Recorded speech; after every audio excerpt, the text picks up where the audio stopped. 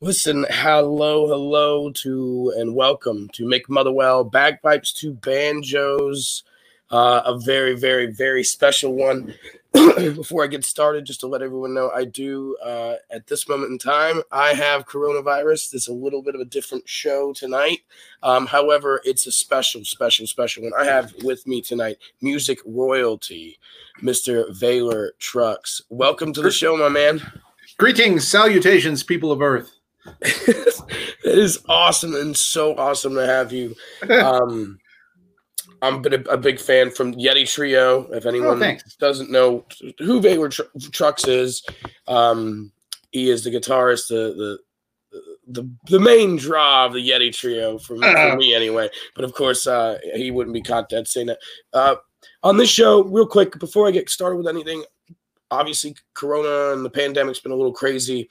But where can I find you? Where can I see your music? Where can I hear your music? What's going on? Where are you playing? All that good stuff. Well, I'm not playing anywhere out right now. But if you want to find the stuff that I'm doing or hear the stuff that I've done, the easiest way is just VaylorTrucks.com. And also, if you can spell my first name, Vaylor, Vaylor, that's my handle on all the socials. So it's a nice thing about having an unusual first name. Yeah, I thought that was pretty crazy when you gave me your email. I was like, damn, that's awesome. I'm Michael, man. Like, you can't – it's all been done. It's all been taken. Yeah. So, and that's – so, again, music royalty, you are phenomenally talented. Oh, that's very kind. I don't think it's – I think it's facts. That's all I spit on this show, spit facts. But it's – I really is, especially in some of the places that I've seen you, is – I don't know. It's like it's rude, right? You're cutting everybody's conversation off because everyone's stopping and going, "What in the hell?" I think you're amazingly talented. I think people should check out VaylorTrucks.com and check out all that social for Vaylor. And hopefully, when this pandemic is gone and everyone's a little better and cooler about it, we can see you playing at other places. So. You know, the show, it's kind of got its own little start, its own little pattern on how we start. And it's interesting to hear where people started, how people got in, where the influences came from. Yours are maybe a little different and a little more, I don't know, a little more interesting to some people than most. But where did it start for you, Vaylor? Where did you first learn to pick up a guitar? When did you first go, I want to do this? Okay, so, all right, this is a long podcast. We can go out. Do whenever you want. Obviously, I grew up with music. You know, obviously, there was a music influence in my life from the very earliest. You know, I had a drum set, which actually I still own, when I was 2 years old. I got it for Christmas in 1972. And it's a really nice, for real, vintage Camco drum set. And, you know, so I tried drums for a while, but I didn't stick to it because I was 2 years old. I bounced around a bunch of instruments. I played saxophone in junior high. I took piano lessons. I tried harmonica for a minute. But my mom and dad separated when I was 3. We moved out of Macon to Jacksonville, Florida, and my mom remarried. And the man that she married was a guitarist. He was marginally successful at it. He was a member. Do you remember the remake in the 80s of Everlasting Love by Rachel Sweet and Rex Smith? Does that ring a bell to you at all? I can't do it. Okay. No, well, no, that's fine. I wish I did. Well, he was part of Rachel Sweet's band. And he had some other kind of regional bands as well. But so, you know, he toured with Bob Seger and, you know, and so I learned my first couple of guitar chords for him. But after that, I was largely self-taught, but that's why guitar, because there was guitar in the house, from him. Yeah. But so you bounced around a lot. It's insane to me. It's self-taught. How old were you when you started on the guitar anyway? You've been playing. I was about 12. This and this. So 12 years old, you started on the guitar. So you kind of play that through junior high and whatnot to when you get into performing? Oh, well, here's the thing. From the age of about 6 until the time that I graduated high school, we moved a lot. I lived in Jacksonville and Daytona Beach and Ormond Beach and Lake Placid and Wauchula for most of that, and Sebring and Avon Park, and then I moved to Tallahassee to go to college, and we lived in Nashville for 4 years, so all over the Southeast, largely in Florida. But for my high school years, I was in a very small town in Central Florida called Wauchula, which is the county seat of Hardee County. It's about 90 miles south of Orlando and about an hour east of Tampa, right in the middle of the orange groves and the swamps. We were in a dry county. There was no opportunity to perform live. So for me, the opportunity to play was just hanging out with my friends who were also players. But it being the late 80s, so this, I graduated high school in 1988, so this would have been like 83 to 88 would be when I was playing all of this stuff. No one gave a shit about the Allman Brothers. Oh, I'm assuming we can go blue here. Yeah. So we were in the middle of new wave and hard rock, right? So what my friends were playing was Bon Jovi and Rat and Poison and Cinderella, and so that's the music that I had to learn. The Scorpions and Iron Maiden, those are the things that I was having to learn in order to play with my friends. I didn't have much of an interest in it, although I did enjoy Van Halen and I did buy Quiet Riot's Mental Health album, and I learned a lot of that. But that's so the first time I actually would perform. While I was still going to high school in Wauchula, my mom moved the family a county over to Sebring, and she was working at a golf resort over there. And the golf resort had a nightclub, and there would be little duo and trio acts that would come and play lounge jazz at the nightclub. And one dude there said, "Well, you should come and play with us." And so my first time playing on stage was at the Sun and Lakes Resort Golf Club, in Sebring, Florida. And you're playing like Bon Jovi and stuff. No. For that one, what did we end up playing? I think we ended up playing Ramblin' Man because they knew who my father was. Okay. But after that, I had a friend from Wauchula named Roger who had a little trio, and they would actually play some harder hard rock songs, but it was more classic rock oriented, the Stones and Thin Lizzy and stuff like that. And so I sat in with them a couple of times, but it wouldn't be until I started college, actually about a year or two into college in Tallahassee, that I had a band that was performing regularly at all of the little clubs around FSU. So. And is that around the time you'd say that like you kind of found your sound, that you were a little more experimental, kind of? Well, yes and no. Path kind of jam stuff. I always tried to push the band in that direction. I would say, let's play this Frank Zappa tune. Let's play this Jeff Beck tune. But the other songwriter in the band was a guy named Pete Howenstein. And Pete was into Elton John and Billy Joel and Andrew Lloyd Webber and stuff like that. So I'm saying, let's play Scatterbrain from Blow by Blow, and he's saying, let's play Angry Young Man by Billy Joel. And so those are the covers we ended up doing with stuff like that. So yeah, I tried. That's when drugs come into play. Yeah. Yeah. So yeah. Well, I mean, what am I going to say? No, of course. No, of course.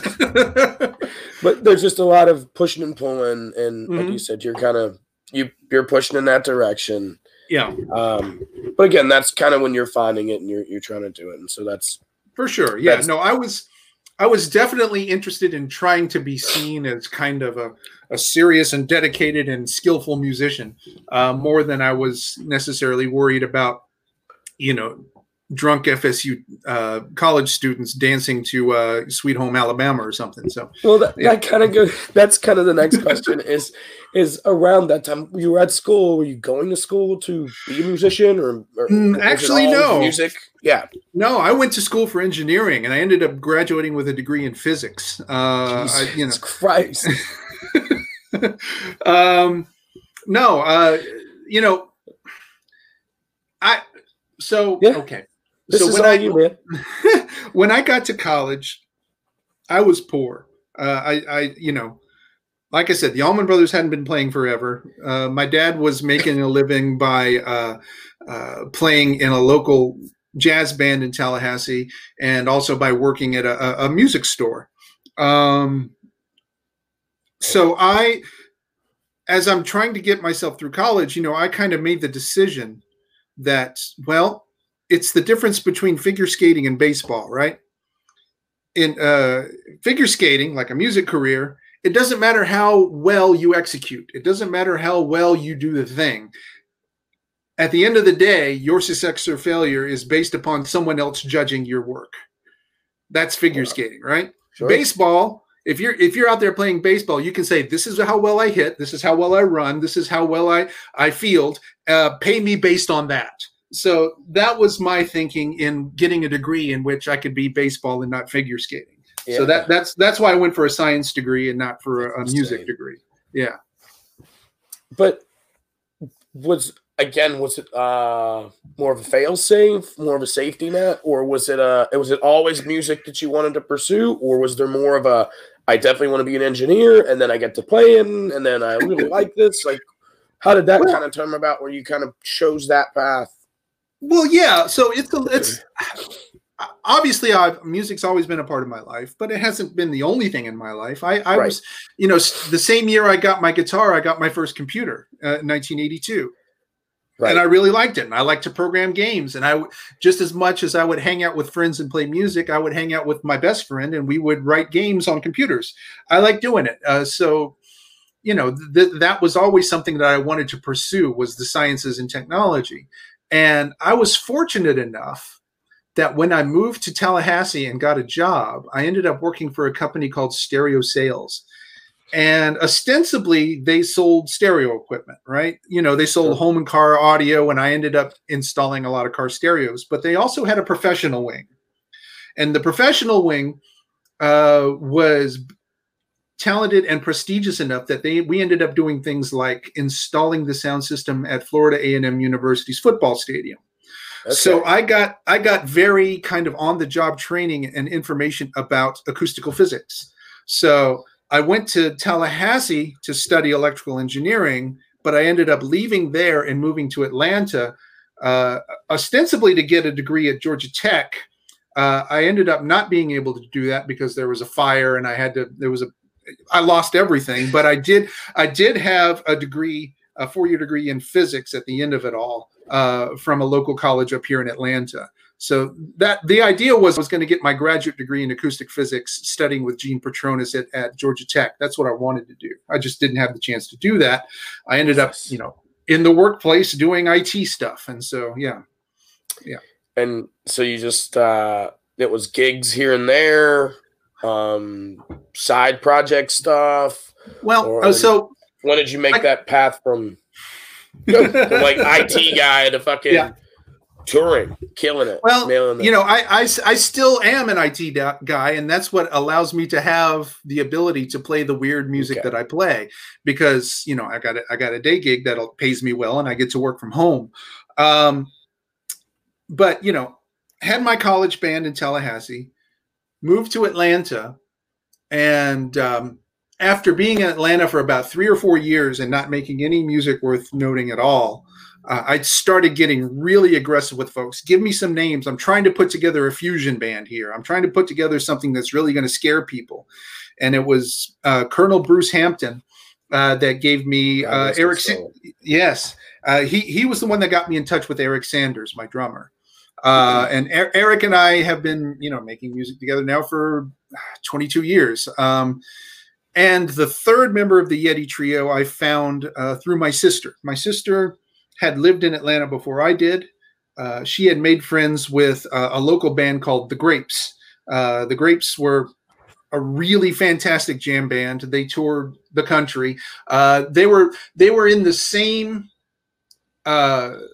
group of jam bands out of the South that were really hitting hard in the 90s. Aside from Colonel Bruce and the Fijian Mariners, there was the Grapes, there was Dawn of the Buffalo, like there was Rescue Unit and stuff. Yeah. Well, this would have been after the Aquarium Rescue Unit, or at least after Colonel Bruce and the Aquarium Rescue Unit. ARU still happened with Paul singing after Bruce left. So so it would have been concurrent to that. And but you're talking like Blind Melon, like that time, like the 92, 93, 94 kind of stuff. Yeah.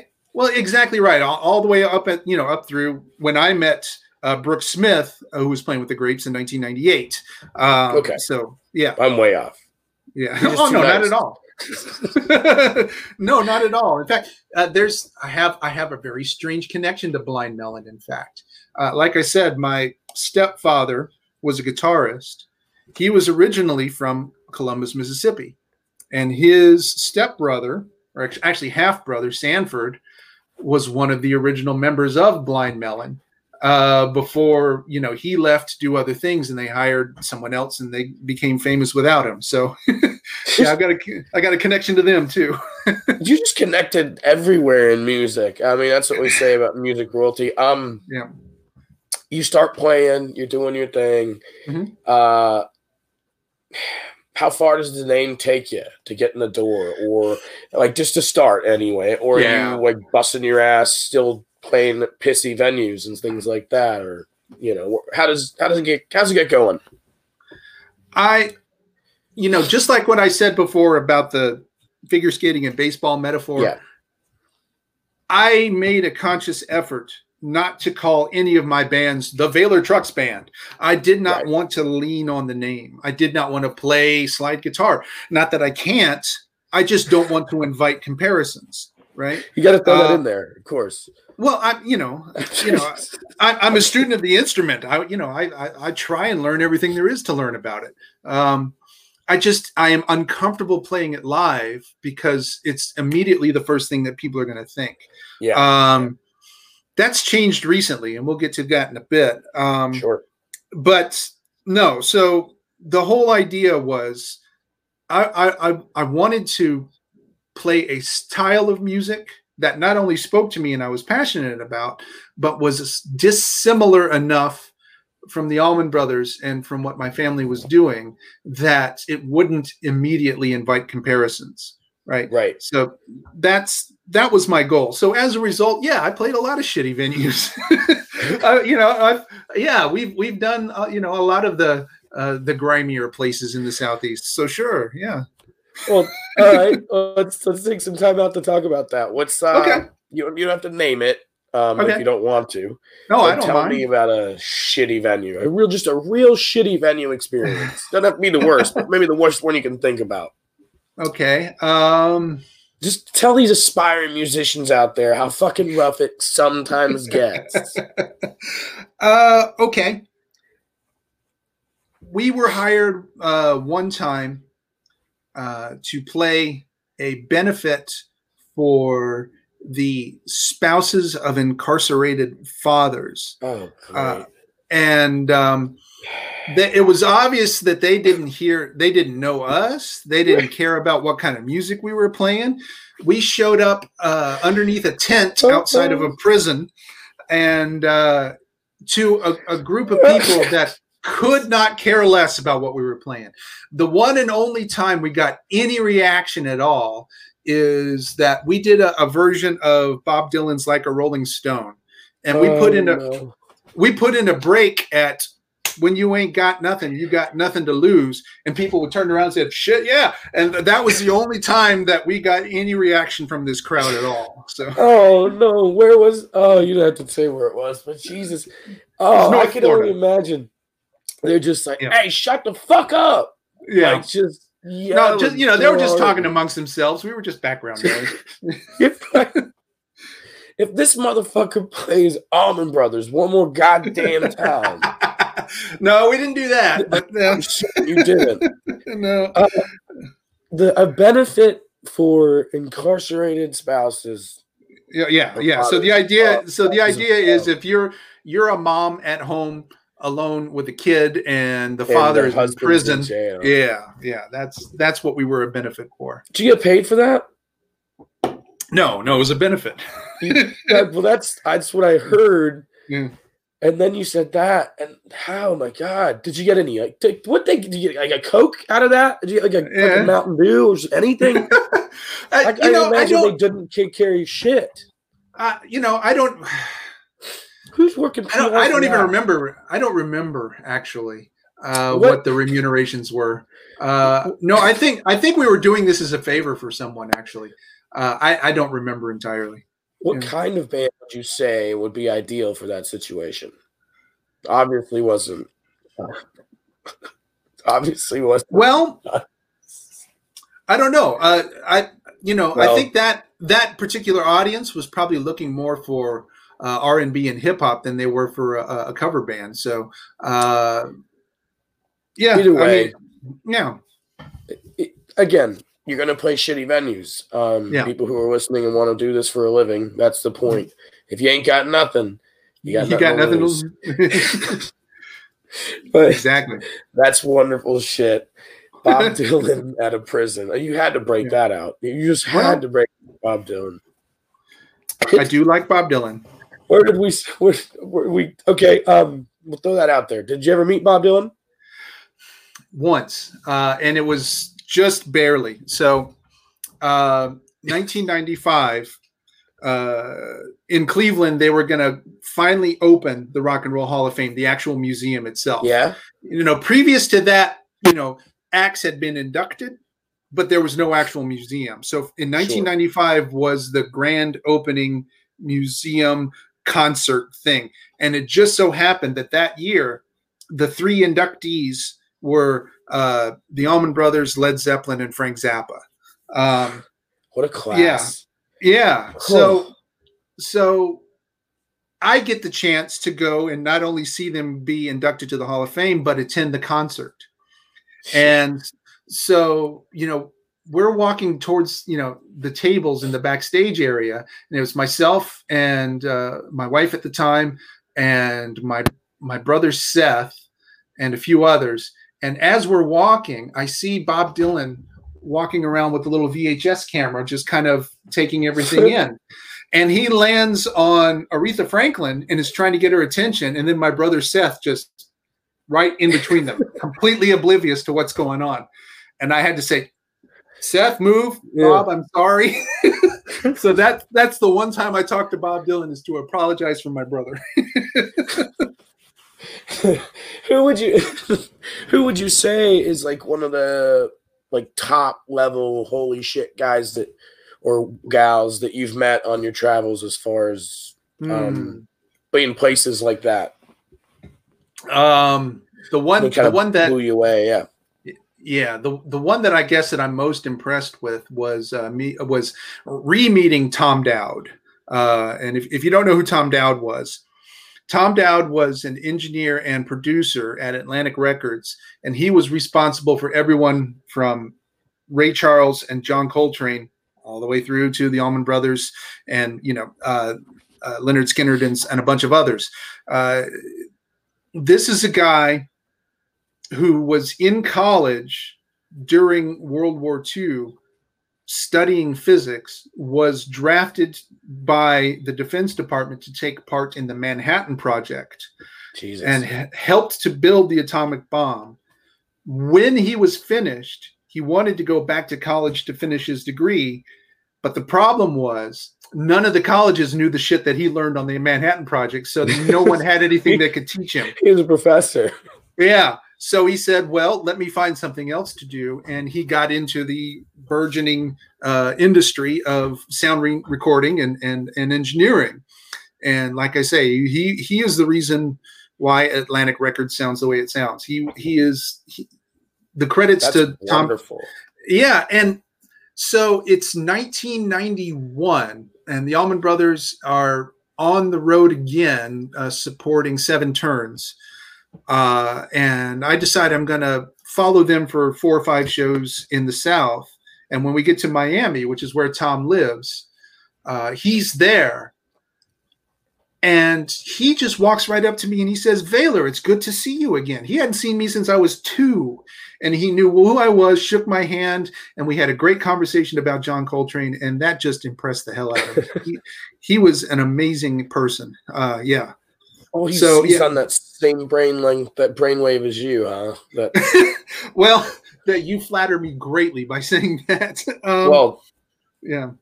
I'm just saying that quiet genius. Go ahead. Please cut me off, please. No. I was just gonna say the person I think that I was the most a fanboy around, like uncomfortably so, was 3 or 4 years ago. The Yeti Trio opened for the Aristocrats, and the Aristocrats is Marco Miniman on drums, Brian Beller on bass, and Guthrie Govan on guitar.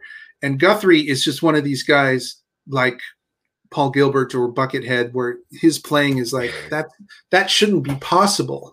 And so we opened for them, and after the show, I was like, Guthrie, did you like it? Was it okay? Did it sound all right?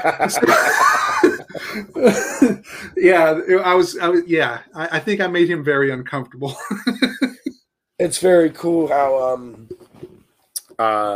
music can take you to all kinds of places like that, and all kinds of people like that, and that's really what we try to get through on this show. I don't usually meet people that are how do I say, as successful as yourself. Yeah. Definitely not as talented. I think they'll all admit that.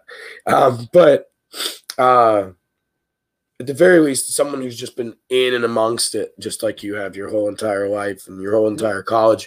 But it's the first time learning about you, having a degree in physics, things like that. If anyone that hasn't heard Vaylor play, they've got to. Like, you please go check it out. I'll definitely share the links. But now that I know it, I can hear it. It's like, man, there's a different kind of science behind this playing. When did you first put that together? I mean, do you know what I mean? Like, yeah. When did you see that they could team up and be magic? I don't know that I think of it that way. That's fair. It's go. Yeah, please. It's to me, it's more like, okay. Growing up, I definitely went through a stage where, because of the Allman Brothers and because of my father, I went through a lot of listening to a lot of, classic rock blues artists, even getting it as obscure as I could, not only in terms of back to the origins and, Son House and Howlin' Wolf and Muddy Waters and Robert Johnson and all of that, but also the stuff that was relatively new and coming out in the 80s and 90s, like on Alligator Records. I got real into Roy Buchanan and Danny Gatton and Little Ed and the Imperials and all of these guys that were playing this kind of new blues. And the problem for me was that I saw myself and my role with the guitar as being such a technician that once I kind of understood how that music was made, it decreasingly stopped holding my interest. Right. So from there, it went into Jeff Beck and kind of the entry level fusion stuff, and from there it went to Mahavishnu, and from there it went to John Coltrane. And I'm just trying to take in all the information I can, not necessarily because I want to. I want to be able to go on stage and play John Coltrane's sax solo from Giant Steps, but because I want to synthesize it into something that holds my attention, that I think is interesting. But, as I get older, I find that the things that I'm finding are more interesting are not necessarily the more difficult things, but trying to make something that has that intersection, that Venn diagram intersection of the stuff that's interesting and technically challenging, but also has a feel and an authenticity to it. And, I guess that's why I've always liked band, I prefer, for example, John McLaughlin to Al Di Meola, because McLaughlin is always feels to me like he's right on the hairy edge of his capabilities. He's always trying to push it just a little bit farther. Sure. And you get the idea with Al Di Meola that he's kind of just sitting back and he's looking out, and all of these 30-second notes are flying off his fingers, but it's only occupying about 10% of his brain at the time, right? So sure, I would rather have someone that's got more invested in it, you know? And so, yeah, that's where I'm trying to go. That's where you put yourself. You're pushing and pushing and pushing as hard as you can always. Make all the mistakes, chump it on stage as much as possible. Don't play it safe. You know, that's where I'm at. So, yeah. And it's so it works. It works for me. It works for your demo. It works for people who know and love that music. Yeah. It's not everyone's flavor. No. And that was the idea. In fact, when I called Eric, when Colonel Bruce gave me Eric's number and said, call this guy, his name's Lars, you'll love him. So I call Eric and I say, hi, you don't know me. Colonel Bruce gave me your number. My name's Valor Trucks. I want to make ugly music that scares people. And he called me back based on that. And I said, yeah, my vision is we go to a club, we set up, we play, and we scare so many people that they never have us back again. Well, that's kind of where I was going with that. It's not everyone's flavor. Has that happened? Like, obviously with the first. When was it just like, holy shit, this is not what I thought it was? Yeah.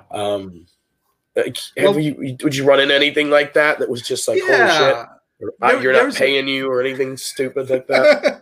No, nothing like that. But there was, for example, there's a club here in town called Smith's Old Bar. Love that place. It's the worst load-in of any club ever. But you got to go upstairs. Not only upstairs, but when you're one of the musicians, you pull into a back alley, and there's a rickety metal staircase that goes up the outside of the building, and that's how you load in. Yeah, it's on a hill in a corner. Yeah. Yep. Jesus. So they offered us a residency every Tuesday night in August. In was it 1999 or 2000? 2000, I think it was. And you know, the first week we had about half capacity, and the second week we had about a third capacity. And by the time we were done with it, there was like 3 people there. And Brooks, as we were loading out the last night, he says, "Well, the next time we play there will be never." But you know, we actually did end up playing there again. But when did you go back? Like, when was that? Okay. So in 2000, it takes a while to bounce back. Well, in 2009, a few things happened.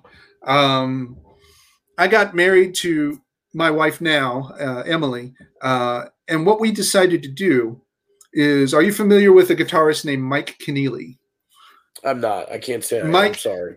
Mike was part of Frank Zappa's band for the last few years of his touring career.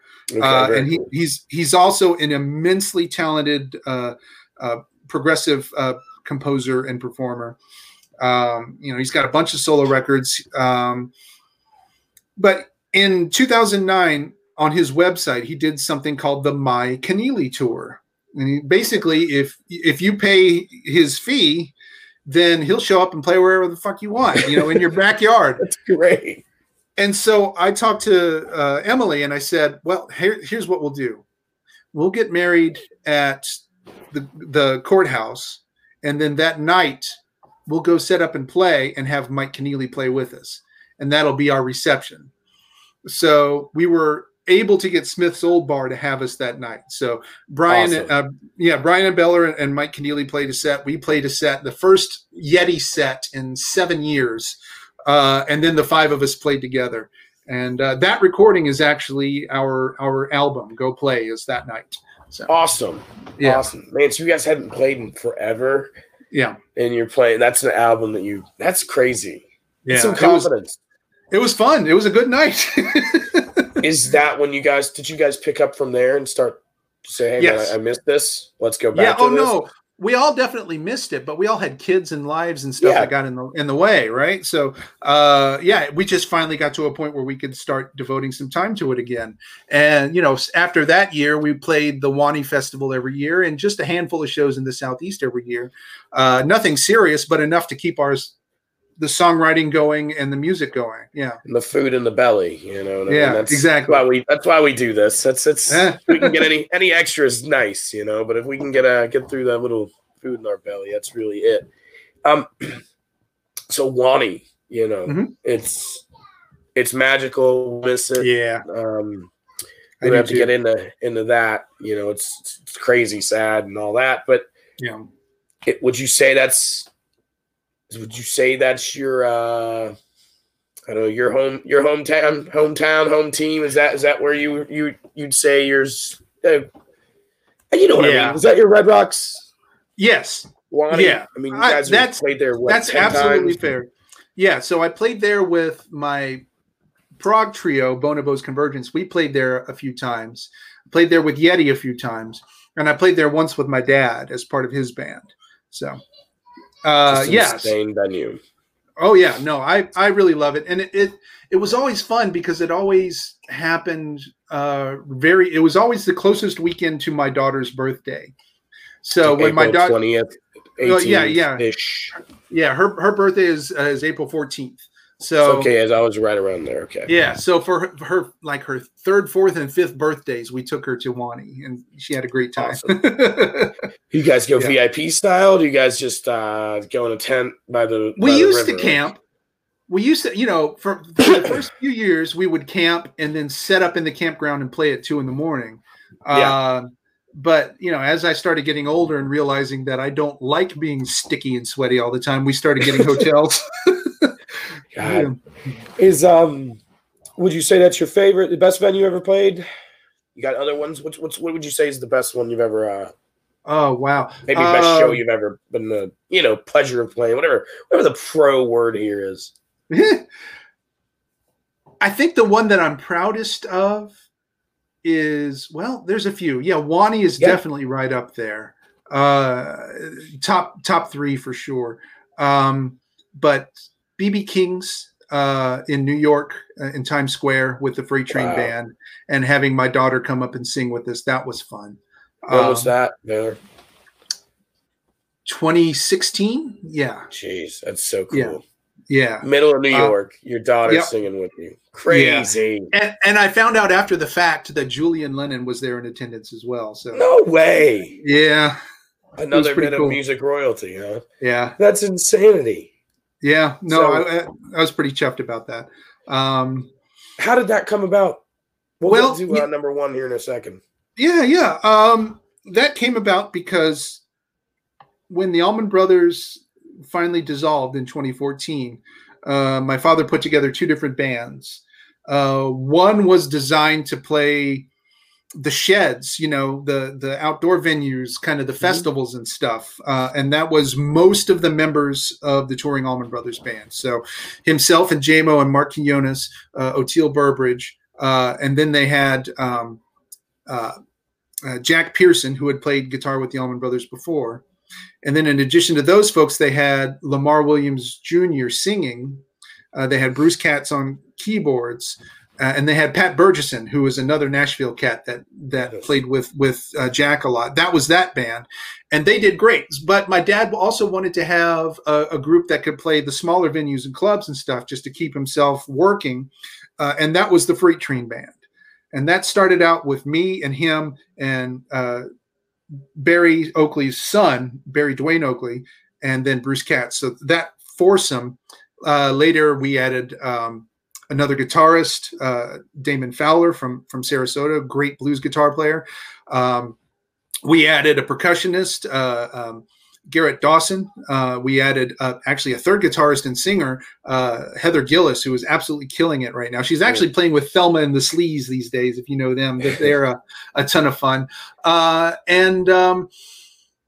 Yeah, so that band, the Freight Train Band, is the one that ended up touring a lot through the Northeast. Playing through Maryland and Connecticut and Massachusetts and New York and all up there. So that band is the one that played at BB King's. So yeah, awesome. Yeah. All right. So what's number one on the list, or what's in that top three? Man, let me think about this. That's all right. The Wakarusa Festival. I don't know if you know that one. It started off in Arkansas, right? It's in Arkansas now, but it started out in Kansas. Okay. And we played it. My prog trio played it when we were out in Kansas. And the reason why it was important to me is because we played at like 4:30 in the morning, but we played on the same stage that Buckethead had played on that evening, and so I was quite chuffed about that. that was a lot of fun. You've mentioned Buckethead a couple of times. Is that kind of outside of the family and stuff? Like, would you say Buckethead's up there? Who's the big? Maybe give me a top three there. Huge inspirations. Like who's your top three? Like I kind of. Like I said, play the same stages. I'm like, that's awesome. Like that's who you want to follow and maybe who you want to emulate a little bit. Yeah. So I guess the three biggest influences on my guitar playing over the years, the three that I keep coming back to, one we've talked about already, John McLaughlin. Aside from that, Frank Zappa and Ralph Towner. I don't know if you know Ralph Towner or not. Ralph Towner he plays classical and 12-string guitar. He came up originally with Paul Winter in the Paul Winter Consort. Wow. And he's got a band that he's worked with forever called Oregon. And Oregon, for the wind player, the oboist for Oregon is Paul McCandless, who also played with Colonel Bruce. But Ralph Towner, so if John McLaughlin represents intensity, basically putting a lie to the fact. So, growing up, you hear, oh, well, there's the guys who play fast with no soul, and there's the guys that play with soul but no chops. And John McLaughlin says there's no reason why you can't do both. Right. And so that's what I get from him. With Frank Zappa, it's about showing that you can express more than just intensity and hate and these aggressive sort of things. You can be humorous. You can create odd musical environments. And Ralph Towner, the thing that he's done for me more than anything else is he is the epitome of quiet intensity. His music is delicate, but he released an album on ECM Records in 1974 called Solstice with three Scandinavian musicians, Eberhard Weber, Jan Christensen, and John Garbarek. And I've owned maybe 9 copies of this album over the years. It's just beautiful. It kills me dead every time. Just wore it out, just scratched it to shit. I would either wear it out or give it away, or it's one that just I kept having to refurbish because it's just amazing. Do you have any other albums like that? Oh yeah, Blow by Blow and Wired, The Inner Mounting Flame by Mahavishnu. I'm in the process now of so I got all of Zappa's Ryko disc recordings, and when Ryko went out and they started releasing them on Zappa's own label, I've now got 2 copies of many of Zappa's albums because I'm trying to get both editions of them. Oh geez, there is some shit out. Yeah, 6 and 12-string guitar by Leo Kottke is a fantastic album. I've gone through a few copies of that. Wow. Geez, I'm trying to think. See, the one thing that complicates things is, like I said, in 1996, I had a fire in my apartment and I lost everything. So I had to replace everything at that point. Yeah. And so in 1996, you were 26 years old or so? 26, so correct. So this is probably, if a lot of young men can relate, probably when I was like peak, like buying all the albums that I could, like really soaking as much as I could, seeing as much live as I could. So I can only imagine losing like now. Granted, I think iPods had just came out around then, so I can only imagine losing my iPod when I was 26. Like it would have ruined your fucking life for a minute. Like yeah, no, it did. We didn't have insurance. We lost everything, and I didn't have an iPod at the time, and it wasn't just stuff, right? We lost pets. Oh shit. Yeah, we lost photos. We lost original art. So instruments. Sucked. All of my instruments are gone. So yeah, no, it was starting over from zero. Yeah. And around that point, are you playing? Are you working? Just what's really going on at you're 26 and you kind of lose all of your shit? I was songwriting, but I wasn't playing with anyone. This was 2 years before the Yeti Trio happened. Yeah. Okay. And so the Yeti Trio begins. Yeah. Let's go. What happens there? Give me a quick synopsis of the life and times of you becoming kind of where you are now. Originally, the idea behind the band was no songs, all improvisation. We get up on stage, there's no set list in front of us. Someone counts something off, and we just go for as long as they let us go. And we did that for a while. But what we found that we were doing is we would make recordings of all of our rehearsals and all of our performances. And we would say, hey, you remember that thing you did in this time signature? Do that again and let me try this thing over it. And then through that process, we started building little structures, which we gave names to, right? We gave them names like Chuck Jones or Kangaroo or what is the Spazzy Lamba, just, weird names. Zero relevance. So for example, Chuck Jones was an animator at Warner Brothers. And so the jam that we based Chuck Jones off of was about 7 minutes long, which is about the same length as a Warner Brothers cartoon. So a little 7-minute masterpiece is Chuck Jones. So that's how we would come up with names for stuff. How crazy would it be to be in a band with a physicist? That would be insanity. All right. So you guys get together. You finally start writing these little, like you said. Yeah. And we start touring. We start touring. We're still recording everything just on little digital. You remember the little mini disc digital recorders? We just, Brooks would bring one of those and we would record everything. And we started accumulating this archive of stuff. Toured a lot through the Southeast. We did. This would have been another one from my top 3. We got a chance to play at the Wetlands. The Wetlands Preserve in New York. The Yeti Trio played there. And that was a really good night. We had a ton of fun there. There was even a power outage that night because there was a nor'easter coming through New York that night. But were you the headliner that night? No, we were down. No, we were downstairs. Okay. There was a headliner upstairs, but we had the downstairs to ourselves. We didn't have to share the stage with anyone. But it was still, what an honor. Did you ever see the documentary about the Wetlands? No, it was fabulous. I've heard of it, and I think it's still available online, but I've never watched it. There's a great quote from it because this particular segment they start off with the camera on the occupancy sign that's in the front of the building, saying this facility is designed for 450 people, and then they started interviewing all of the staff. They said, "Well, how many people would you have on a night?" And they would say 750. 700. And then one dude says, well, it depends on who's playing. You can only get about 650 Government Mule fans in here. I thought that was pretty good. Yeah. So we played mostly through the Southeast, but we did make a Northeast tour up to New York, New Jersey, Virginia, and then back down.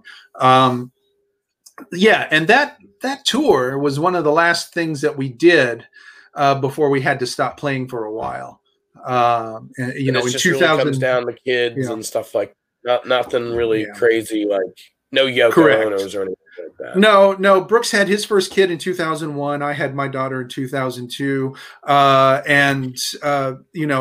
Day gigs started to be a thing that kept us from being able to go out as much as we could because at that time, Brooks was actually working for Mars Music, and then Mars Music disbanded, and he ended up getting a job as an engineer with a music distribution company, and that kind of required him to stay closer to Atlanta.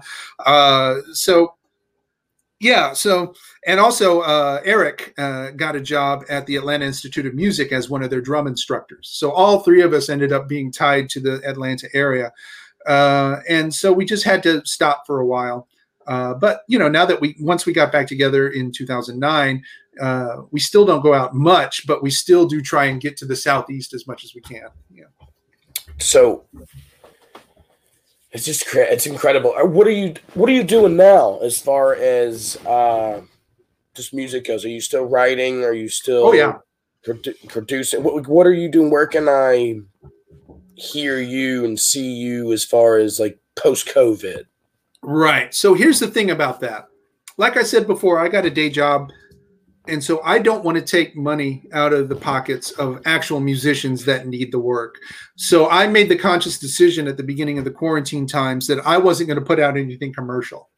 If you want me to come out to do a benefit or something online, do a streaming set online for a benefit for a cause, I'll do that. But short of that, I've been using this time to songwrite and also to learn a new instrument. I just turned 50, and Eric, for my birthday, got me a bass clarinet, which is an instrument I absolutely love. So I've been taking bass clarinet lessons and learning that. But while that's been going on, I have a studio in my house. Eric has a studio in his backyard. So we've been writing songs together. And these are not going to be Yeti songs. These are going to be shorter, punchier, more composed songs. And we're calling the project Standard Deviators. So awesome. We're in the songwriting process now. He'll send me some recordings. I'll add. Are you guys doing it kind of like this? Like, hey, yeah, exactly. And that's cool. Exactly. He'll make a recording, send it to me. I'll throw it into my studio, add some parts to it, throw it back to him. He'll listen to it and he'll have some feedback, and we'll go back and forth about arranging, songwriting, and all of that stuff. So that's the process where we're at now. Once we have a set of songs that we feel are in their final form, we'll start recording, and then maybe by the end of COVID, we'll be ready to have a CD for release. So that's the plan. So your finger is just never out of the pie, man. You've always got an eye on it. You're always kind of working on it. It's a passion. It's a hobby, but it's a passion. It's something that it's in your blood, right? I mean, it's more than just a hobby. I do make not a good portion, but a portion of my living I make from music. This year, obviously, that portion is pretty close to zero, and that was done intentionally. But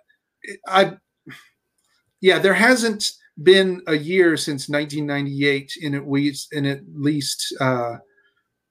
let's put it this way: enough of my income came from music that I had to declare it on my taxes. So fair enough, man. Fair enough, hustler. So cool. So now it's a little quick fire just to kind of end it, man. I've had such a pleasure speaking with you, man. It's so awesome. You as well. Now we just kind of get to know you a little bit. Most embarrassing thing that you can remember ever doing on stage? I was the guitarist for a stage production of Man of La Mancha. This is already embarrassing. I know. I did a lot of theater. And the reason why I did a lot of theater is because I had the temerity as a guitarist to learn how to read music. And if you can read music and you show up for an audition and they hand you music and you're like, oh, no, I'm a guitarist. I don't read because that detracts from my soul or whatever. My creativity, then, and all that there's the door. But for me, Man of La Mancha, the guitar parts are actually these really involved flamenco parts. And the band is backstage, off stage. You can't see us. And we're getting microphones off the stage and headphones. And I'm playing and I'm playing and I'm playing. And I get to a break in the song and I realize that I'm 2 beats off. I have been wrong the entire song.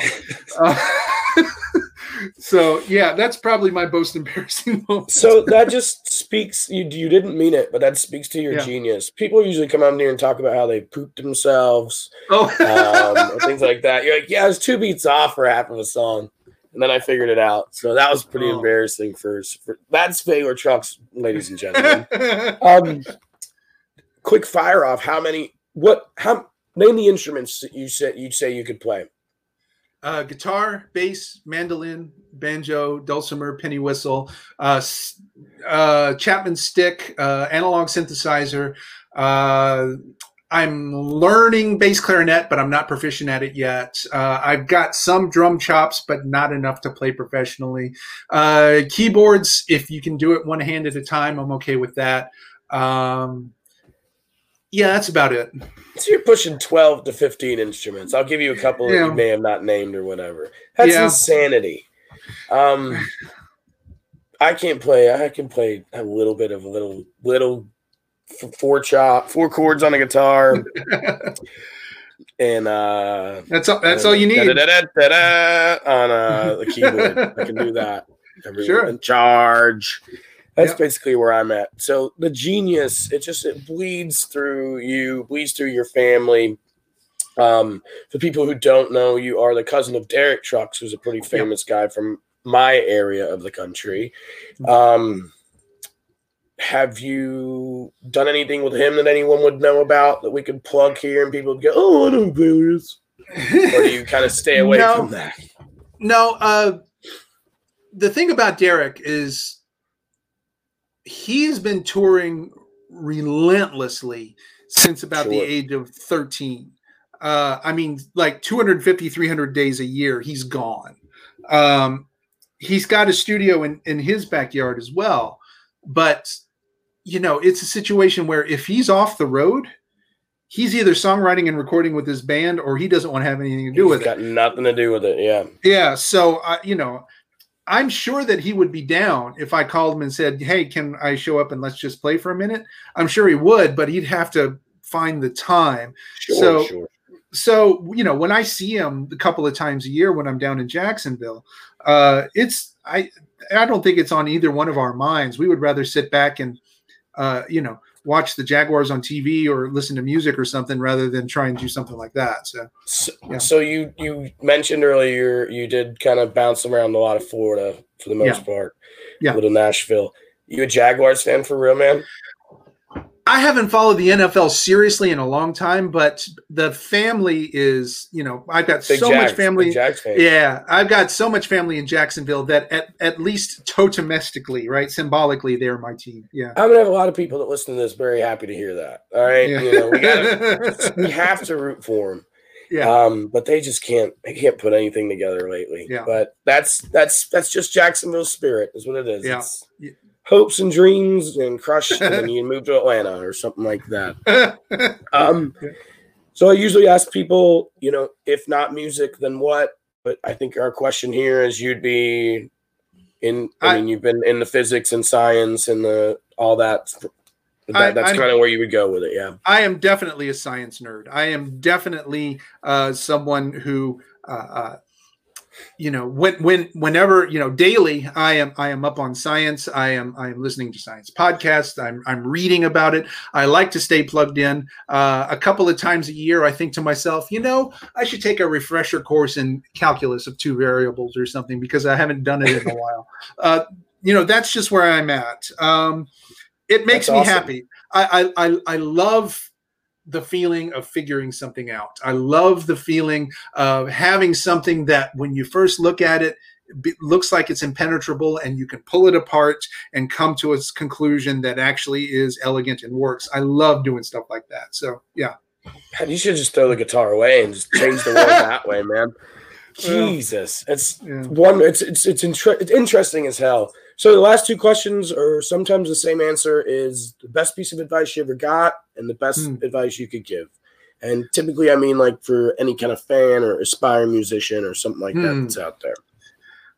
Best piece of advice that I ever got is take responsibility for your sound. A lot of times, especially in the jam community, someone will show up and play through someone else's gear or not warm up or, they'll come out and they'll chump it on stage and they'll think, and I've had this happen to me too. It's because I wasn't getting the tone I wanted, or I wasn't able to hear myself. If you're on stage and you're playing something, speak up, say something. I can't hear you. I can't hear myself. I need more of this. Take responsibility for your sound. And as far as advice that I could give to someone else, practice with a metronome. And not only practice with a metronome, if you're not a drummer, if you're a guitarist or any other kind of instrument, it doesn't matter. if you're not a drummer, get yourself a pair of sticks and a practice pad, learn a few rudiments, and learn a few grooves. And this is not just for helping your timekeeping, but it's because when you're talking with the drummer, they don't give a shit what key you're in. They don't give a shit. They don't give a shit what scale you're playing over. They're saying, if you turn around and say, hey, can you do that again? And they say, what? And you say, that thing we did in B minor, doesn't mean anything. But if you say, those cross fives that we hit on a few minutes ago, then he knows what you're talking about. So being able to understand the rhythmic language as well as the harmonic language is very important. So. Well, we all know how crazy those drummers can be. Vaylor, thank you so much, my friend. This has been a pleasure. I'm sorry that I had COVID and I wasn't as lit as I usually am. I'm so sorry. I hope you're well. I hope you. I hope I survive. That's what you were gonna say. Yeah. You were gonna say, "I hope I survive," and then you got nice about it. No, I hope I survive too. This was a pleasure, man. Pleasure's mine. VaylorTrucks.com, theYetiTrio.com, Vaylor on all the social. That's VAYLOR. MickMotherwell.com. I'm available on YouTube, Spotify, Google, all that shit. Come find me. Vaylor, thanks so much, man. Guys, go check him out. If you don't, it's your loss. Vaylor, thanks one more time, brother. Have a great night, my friend. My pleasure. Wow. Thank you so much.